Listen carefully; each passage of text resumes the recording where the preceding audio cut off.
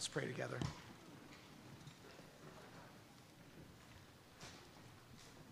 Heavenly Father, we do come before you this morning with our hearts full of the things that we have been singing and reading of Christ, his glory, the good news of the gospel, his blood shed for us. And we understand that our lives are yours. Make it so. Use our time now as we look at your precious word to conform us to its truths, increase our love and devotion to Jesus Christ. Help us to respond by living in lives of holiness. And we ask this because we're needy and dependent upon you for all things. And so we look to you for your glory and for our joy. Amen. And Grace Irwin wrote a biography of John Newton. You know John Newton, the former slave ship captain, author of the famous hymn, Amazing Grace. And regarding John's conversion, she writes, "The dying agony, the awful vicarious suffering were there before him. More, the one on the cross seemed to charge him with his death. And suddenly he knew that the charge was true. It was his, John Newton's, sin which had necessitated the death of God. He made no more resolves, put no more confidence in his own efforts, but cast himself completely on his Lord for mercy and for strength. For the first time, still seeing the man on the cross, he felt the stirring of love. This love was called into being by love which had been already given, which had been poured out on him when he had no quality to merit, no grace to want it. In fact, it was not of himself, but part of the strange work which is even now being wrought by God in him." That's amazing grace, isn't it?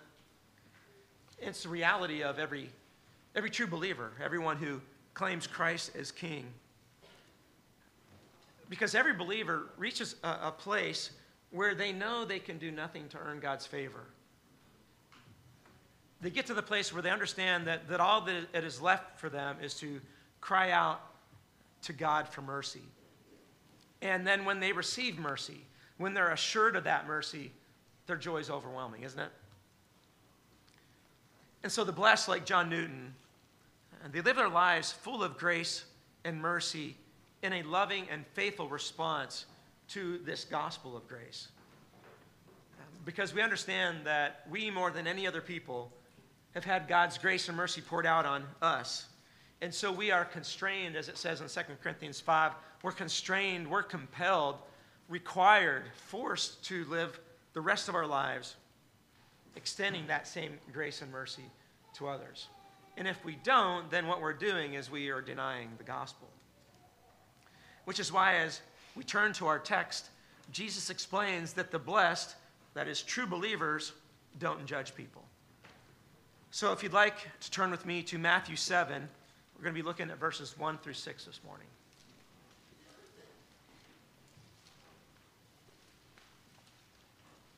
Matthew chapter 7, verses 1 through 6.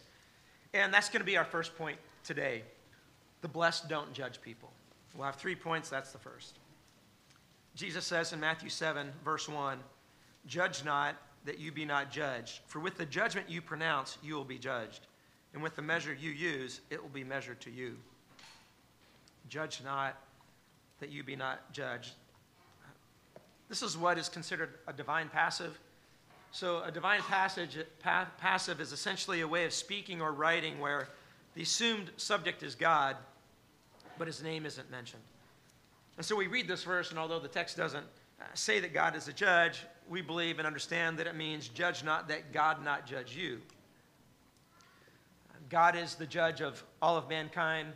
We see this in Hebrews 12:23 and various other texts throughout Scripture where it's explained that to judge is the privilege reserved for the king.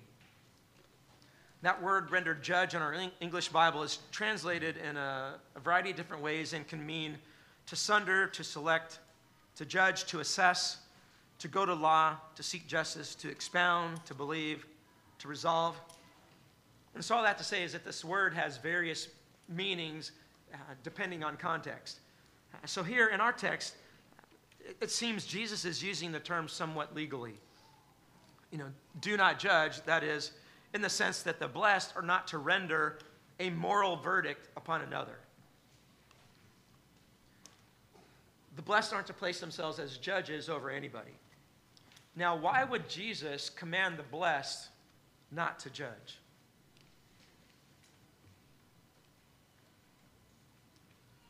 Well, remember, this text is part of what we call the Sermon on the Mount, Matthew chapters 5 through 7. And that entire passage has the king and his kingdom as its focus.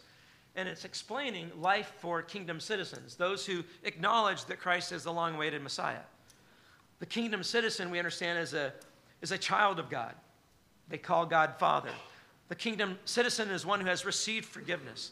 The kingdom citizen is one who has embraced the gospel, has embraced Christ.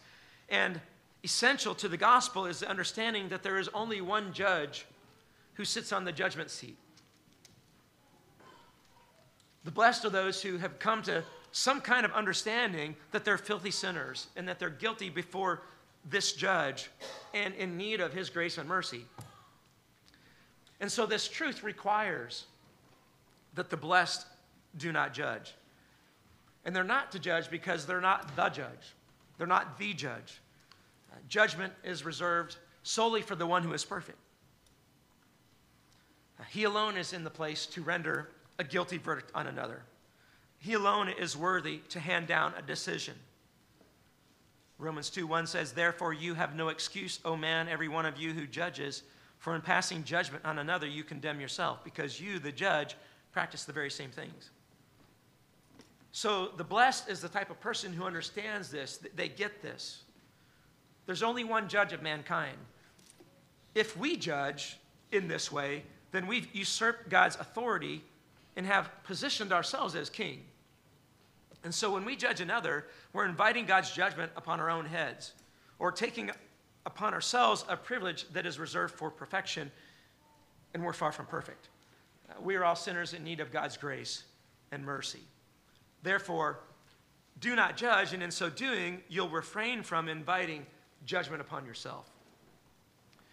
For with the judgment that you judge, you will be judged, and with the measure that you measure, it will be measured to you.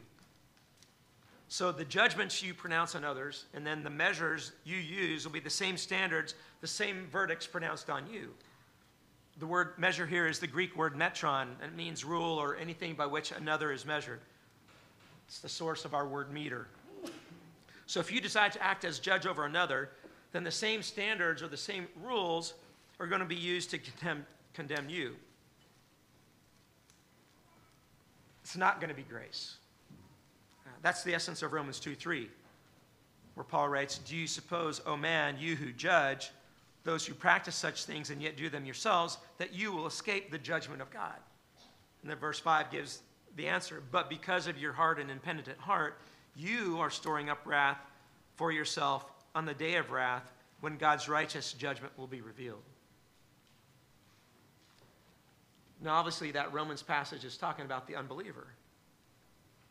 But that's exactly why Jesus commands the blessed not to do this.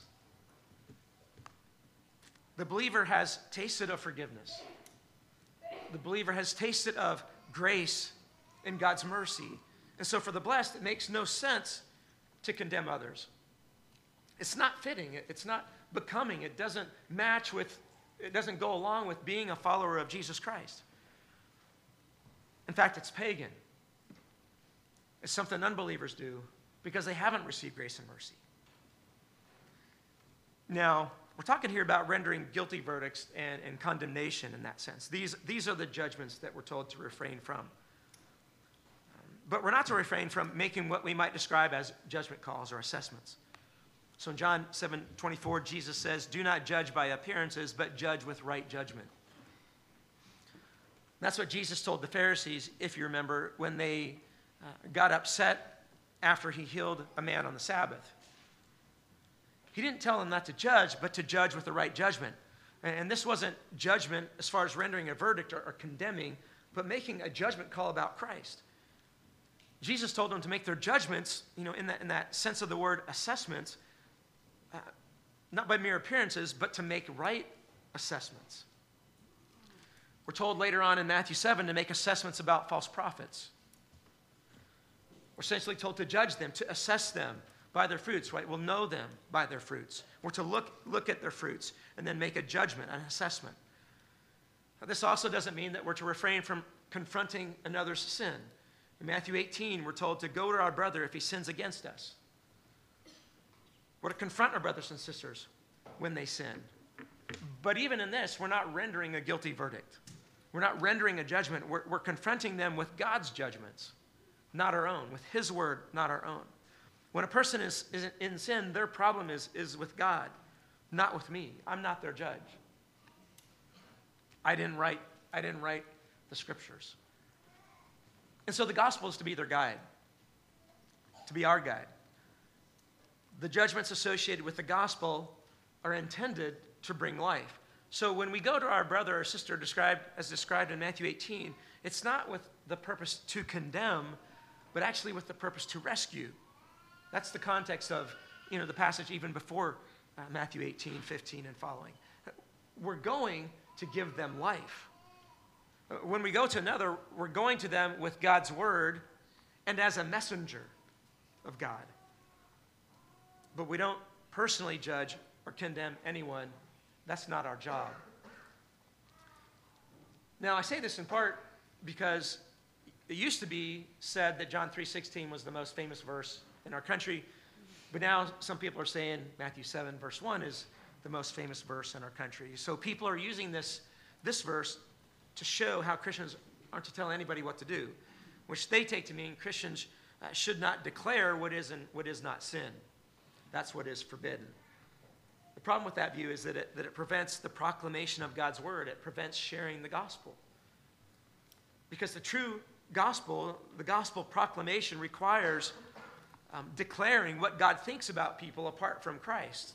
It entails that. And so we must speak the truth about God, about Christ, about his word, and man's plight. And when we do this, we're still not the judge. When we do this, we're simply one sinner in need of God's grace, speaking truth, bringing the good news to another sinner in need of God's grace. Because apart from God's grace, we are fundamentally no different than the serial killer. We're simply messengers. We're not ever called to be judges in that sense. We're ambassadors of Christ. Ambassadors of reconciliation, which requires that we confront sin, but we're not confronting sin with our own opinions or our own agendas or our own standards. We're confronting people with God's word alone, for his glory alone, for the good of other people alone. Now, along with usurping God's role as the judge, what Jesus is also forbidding here, that I think is baked into this, is censoriousness. The attitude of the sinner judge, or what we might call having a critical spirit. A critical spirit is characterized by placing self as a supreme judge over what is and is not righteous. So, the judgmental spirit judges so as to inflate self and put others down. It's the spirit that is constantly looking for fault in other people. It's the spirit that says, can you believe what so-and-so did? The critical spirit is not delivering God's message, but their own message, and they're delivering that message from a lofty position rather than that of a fellow sinner in need of God's grace. And I think when we ponder this, that's the subtlety, that's the difference. Those with a critical spirit generally lack love and are suspicious of others because they believe everyone else is as critical as they are. And so I believe this could be some of what Christ is getting at when he says, with the measure you use, it'll be measured to you. It seems that those who are censorious are even harder on themselves because at least in those moments, they themselves are not saturated with forgiveness. Their hearts aren't saturated themselves with grace. That's not what their mind is, if they even know forgiveness. And so those with the critical spirit tend to impose their own standards And they're not deeply concerned about those that they condemn or that person standing before God. What they're really concerned about is their own self-righteousness, making sure that that is what everybody knows about. And so having a judgmental or a critical spirit is indicative of an unhealthy spiritual state. And it's an unhealthy spiritual state because the gospel, at least in those moments, has taken a backstage to the letter of the law. It's taken a backstage to the rules. Oftentimes, what the censorious person says is true, but their hearts are not centered on the gospel. They're not saturated with grace. They're more concerned about being right than they are about seeing true repentance in the person that they're talking to or thinking of. And so the censorious person is then a self-righteous person. They see themselves as following the rules that they have kind of conjured up in their mind of what righteousness is, and then they see other people as not having measured up to that level and breaking those rules. And so how do we know if we're acting as God's messengers or if we've transgressed this command? How do we know that? Well, it has to do with the heart. It has to do with the gospel. Those who are censorious have forgotten the gospel and they focused on the law. They've forgotten that Christ died on the cross in the place of sinners, among whom they are the foremost. They've forgotten about God's grace and God's mercy. And so because of that, those who are censorious or have a critical spirit often lack sensitivity. They're impatient with the failing of others. They have a difficult time loving other people. They may have a difficult time admitting that they're wrong. They're typically not very teachable because they know it all and don't see their own failures. They're blinded to their own failures. Patience isn't one of their virtues because they believe that everyone should be perfect. And so they're inconsiderate. They lack common courtesy. They're inflexible. It's their way or the highway. And they refuse to consider the possibility that they might be wrong. They're not very quick to forgive, but they expect others to forgive them quickly. They're not magnanimous or generous in their thoughts towards other people. Nobody measures up to their standards, and so they're often thankless. They lack genuine kindness. They struggle with authority and are generally disrespectful.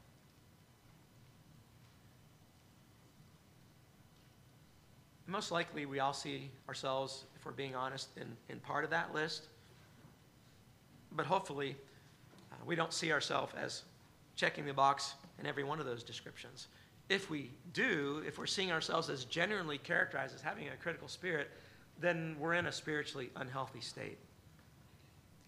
And we are probably feeling, experiencing a lot of condemnation ourselves because a critical spirit, a critical heart is typically, like I've said, not themselves saturated with the gospel, meaning that it's not in their mind.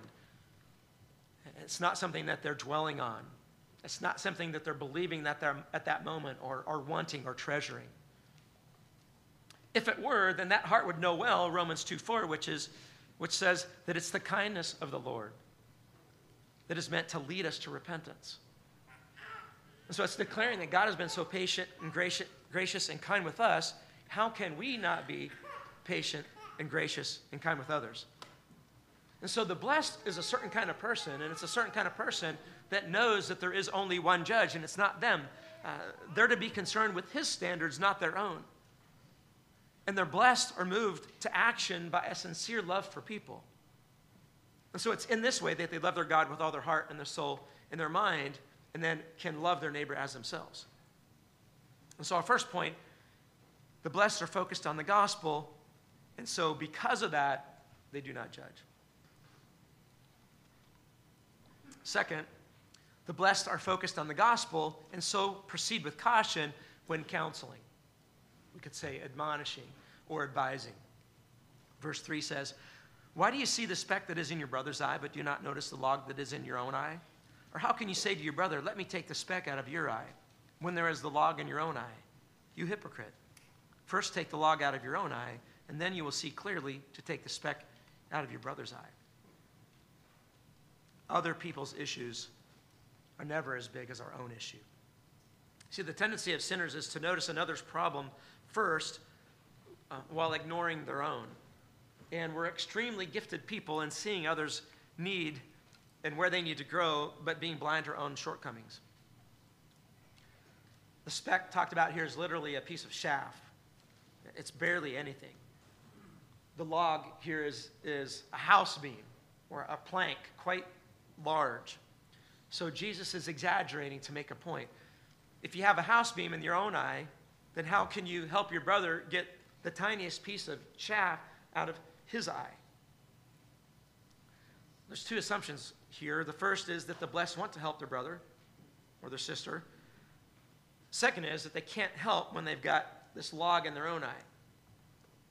I think we see what's going on here as we read earlier in 2 Samuel 12. David has committed adultery with Bathsheba, then he's lied about it, and then murdered her husband. David's sinfulness in that episode dwarfs even the worst of our politicians, doesn't it? Yet when Nathan told David the story about a rich man stealing a poor man's lamb, David was indignant and told Nathan, "As the Lord lives, the man who has done this deserves to die. And he shall restore the land fourfold because he did this thing, because he had no pity." David couldn't see his own sin. And before we condemn David, we need to understand that this is the tendency, this is the leanings of all of us. Our tendency is to fail to notice our own sin, but to easily notice the sin in other people. And this is serious. Jesus says in verse 5, "You hypocrite." I think to be called a hypocrite in Jesus' day is no less a chastisement than to be called a hypocrite in our day and age. I think it's one of the worst chastisements left in our society that everybody agrees with. You don't want to be called a hypocrite. This word only appears twice in the Septuagint, in the Greek translation of the Old Testament. In both times, it's translated as godless. So Job 34:30, for example, says, "A godless man, a hypocrite, should not reign." So it's godless to say one thing and then to do another. That's being a hypocrite. A hypocrite is a play actor, not the real deal. He's godless. And so it seems the blessed, those who've come to an understanding of the gospel, are eager to be teachers of the law, but as James says, not many of you should become teachers, my brothers, for you know that we who teach will be judged with greater strictness. And so believers, those who've tasted of the goodness of the gospel, and sometimes particularly new believers, are zealous for the Lord, but often in their zeal, they become puffed up in their new status and they lose sight of their own faults. It's good to want to help others grow in Christ. It's good to want to disciple other people, but we've got to proceed with caution. The blessed, therefore, are to take a personal inventory before counseling or admonishing or advising any other brother or sister. We're to examine ourselves first. Galatians 6:1 says, "Brothers, if anyone is caught in any transgression, you who are spiritual should restore him in a spirit of gentleness. Keep watch on yourselves, lest you too be tempted. Bear one another's burdens and so fulfill the law of Christ. For if anyone thinks he is something when he is nothing, he deceives himself." It says, you who are spiritual. Right? That's those who are walking and living in step with the Spirit, and so exhibiting the fruit of the Spirit that is talked about earlier in that passage in Galatians 5:22 and following. And so we're to remove the speck, we are to remove the speck from a brother's eye, but we're only to do that after examining ourselves, lest we too be tempted, right? Lest we too become ensnared with that same sin. And then when we do seek to come alongside our brother, we're to come alongside them in humility as a fellow sinner struggling with a similar temptation or similar temptations. We come alongside them with fear and trembling, right? Knowing and fully aware of our own weaknesses and shortcomings. We don't come alongside them as the judge, but as one who is saturated with the grace of God. I think we see this illustrated in Peter's life. Peter was emphatic that he would not deny the Lord. He told Jesus, I'll lay down my life for you. This is after Jesus said, you're all going to deny me. Those other jokers, they might deny you, Lord, but not me, because I'm the best disciple. So it seems that he considered himself above that particular temptation. But then we know the very next day, a servant girl said to Peter, you also are not one of this man's disciples, are you? And he said, I am not. Denies him. And we know he does that 3 times. And so the Lord humbles us for our own good. And this humbling is to remind us of our extreme dependence upon the Holy Spirit to do anything. Then after receiving the Holy Spirit, it seems Peter did live a gospel-centered life. Not a perfect life, but a grace-filled, grace-empowered life. And we see this in Peter's letter to the brethren and how his letters are saturated with humility, saturated with the grace of God, to the point that he tells the churches to, in 1 Peter 5, clothe yourselves, all of you, with humility toward one another. For God opposes the proud, but gives grace to the humble. And I don't know about you, but my own experience is such that when I'm broken and sensitive to my own spiritual neediness, when I've been humbled by circumstances or other, that I'm much more gracious and patient and merciful towards other people. But when I'm feeling quite spiritually successful and self-sustaining, and I think, I've got it together, then I tend to have a critical spirit when I'm looking at other people. When we remove the log from our own eye, what we're doing is soul work. Now, it's not explicitly stated here what removing the log from our own eye entails, but I think it's safe to say that it involves taking an inventory of our inner man, what's going on in our hearts, what's going on in our thoughts and our beliefs and our desires and our goals at a minimum, and then repenting of any known sin. That's what soul work is. It's looking at our own hearts. And I believe Jesus assumes that that his true followers know this. Because after all, a defining characteristic of the blessed is living a life of repentance. It's praying regularly David's prayer of Psalm 139:23. Search me, O God, and know my heart. Try me and know my thoughts, and see if there be any grievous way in me, and lead me in the way everlasting. Isn't that interesting? That was David's concern. That was David's response to the omniscience and the glory of God. Was his own heart? It wasn't. Search me, O God, and in your omniscience, point out to me everyone else's faults around me. Help me to see if there's any grievous way in that brother, in that sister, and lead me in the way everlasting. I mean, it's all, David's all concerned about his own soul, not anybody else's. That's soul work. And when we practice soul work, we see our own gross sins.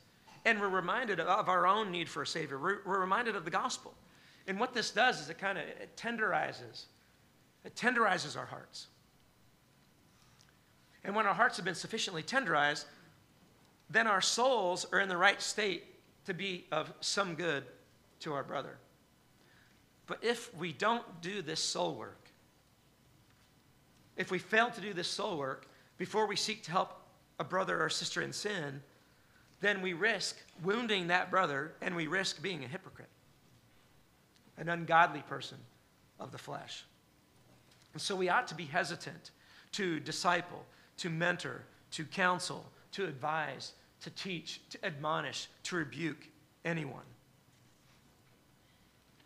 Our default setting ought to be caution. It ought to be caution, careful, measured. If we find that we're eager, then we might need to go back to our prayer closet, do a little more soul work until we have been sufficiently humbled. I think the plight of one seminarian illustrates this well. Most seminarians are in their 20s, typically sharp, know more scripture and doctrine than most people will ever know in a lifetime. Years ago, I counseled a brilliant young man getting his PhD, not anybody from Kenwood. He could read Greek and Hebrew fluently. There was no doctrine or finer point of theology that he could not debate or articulate well. But our paths crossed because he was fired from his job for surfing the internet for pornography during working hours. Yet when I talked with this man, he was frustrated with his church because his church wasn't allowing him to go back to his regular teaching duties that he had as quickly as he liked. Right? So he knew the contents of Scripture well, but he didn't know his own heart.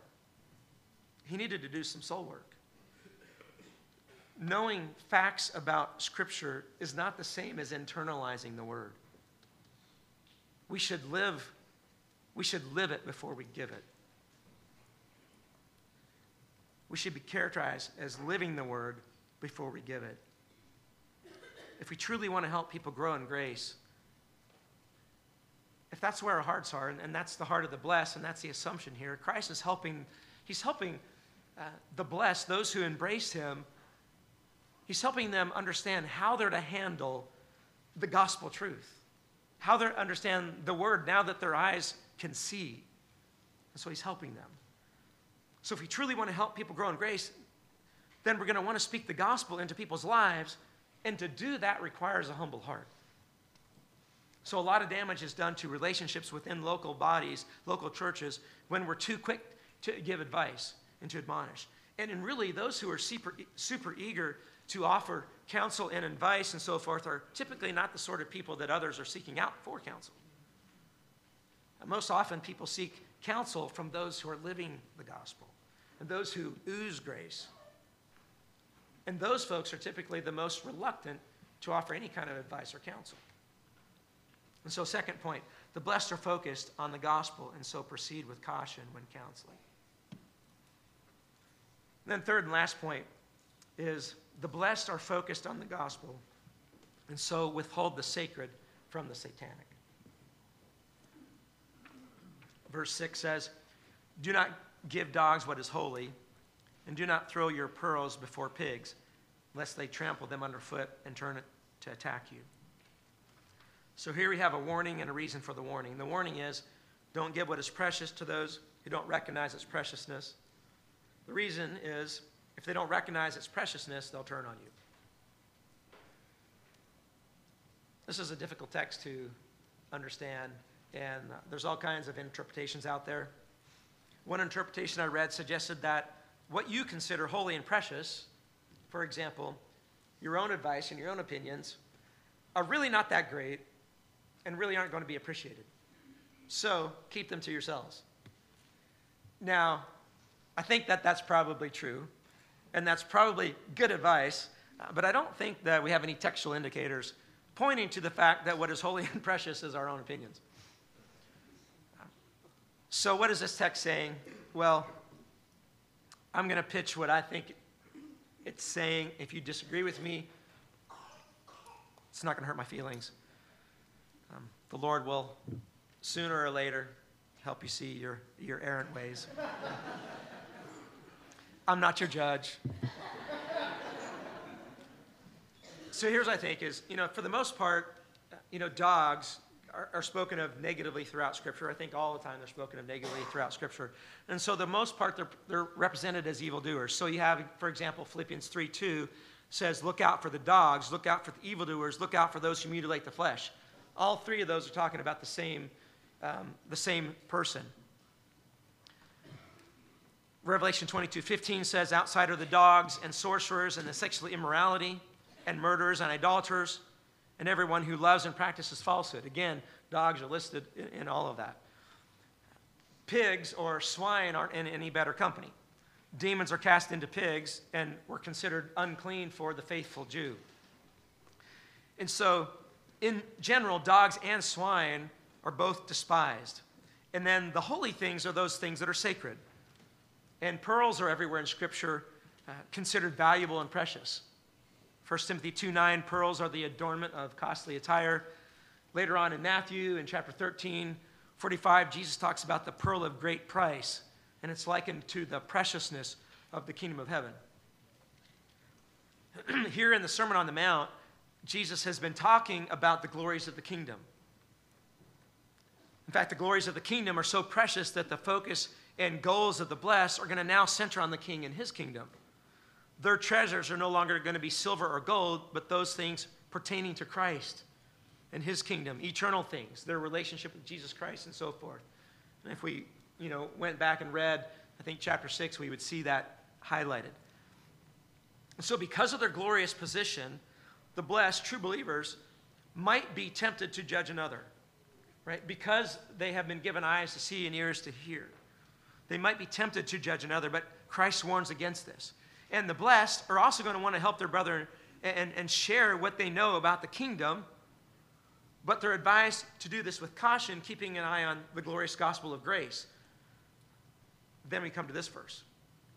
In my opinion, it seems that Christ is warning the blessed here that not everyone is going to see the kingdom for the beauty and treasure that it is, which is really kind of shocking when you think about it.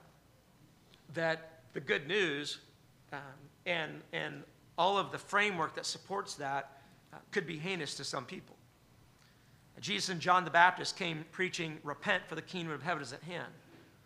Later, Christ's disciples are sent out to preach the gospel of the kingdom, which I believe is the same message, repent. And if a town rejects that message, they're to shake the dust off their feet and move on. I think Christ's instruction in our text is a precursor to that later instruction. The responsibility of the blessed is to share the gospel to all people, to proclaim the gospel message. Right? That's our responsibility. But we're not responsible for the response.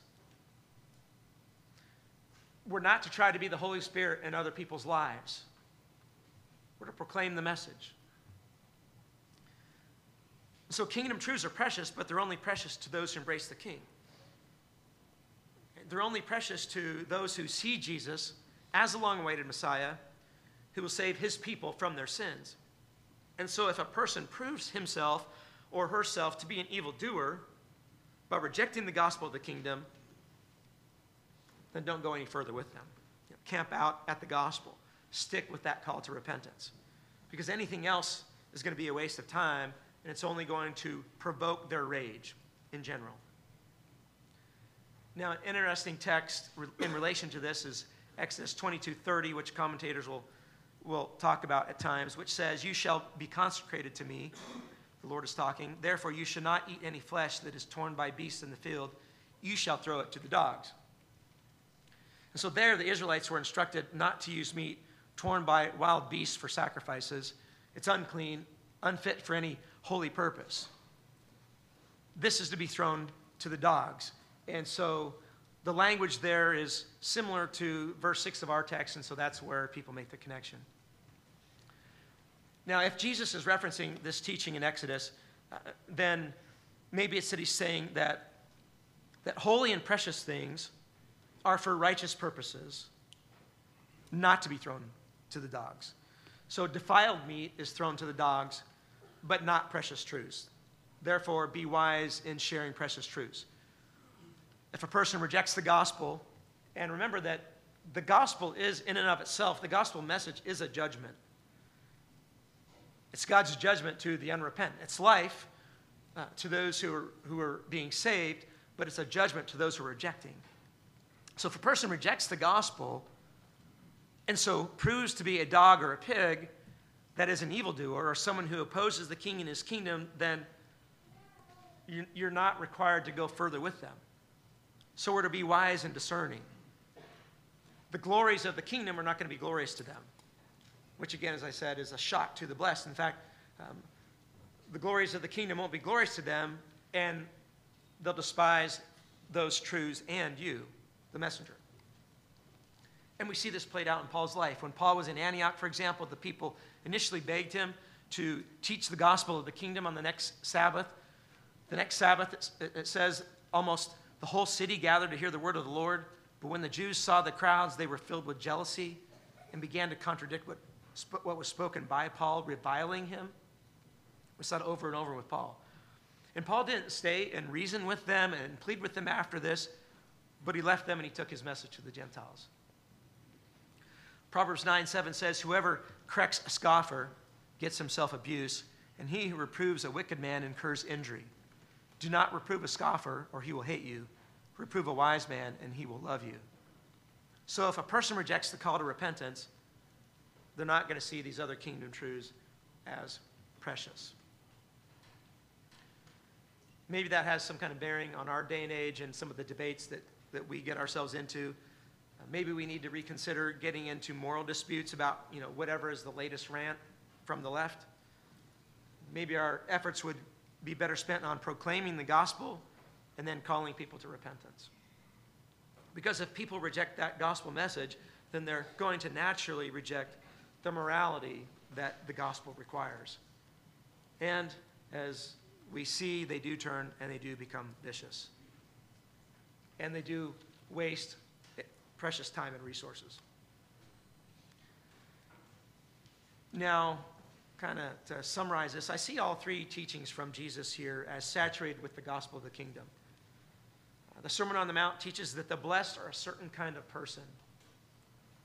They're those who, when we look at the Beatitudes, they're those who see themselves as spiritually bankrupt, and so they're desperately in need of a Savior. They're those who mourn their condition, and so long for newness of life.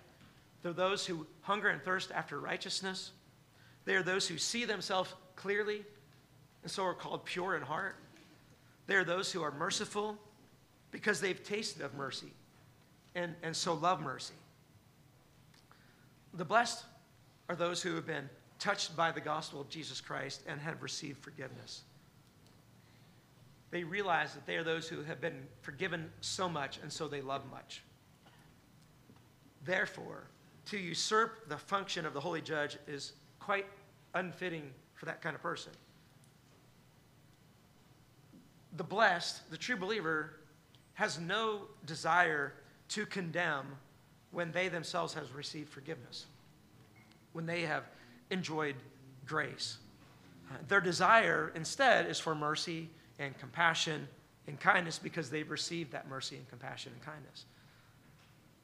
They respond to sin and rebellion and hardness of heart with genuine and sincere sadness, not self-righteousness and judgmental indignation. Yet because they hunger and thirst after righteousness, they still move forward with a heavy and grievous heart, calling sin, sin. That kind of person longs to see his brother or sister walking in the Spirit. But because of soul work, they're fully aware of their own propensity to walk in the flesh. And so they're extremely cautious when seeking to bear another's burden. When another brother or sister is caught in sin, they're grieved. And regretfully, they know they must act. But before they move, they look at themselves. They take inventory of their own soul, lest they too be tempted and fall. Because they know that this is a real possibility. They know the blackness of their own heart. And so they proceed with fear and trembling, with trepidation, restoring with a spirit of gentleness.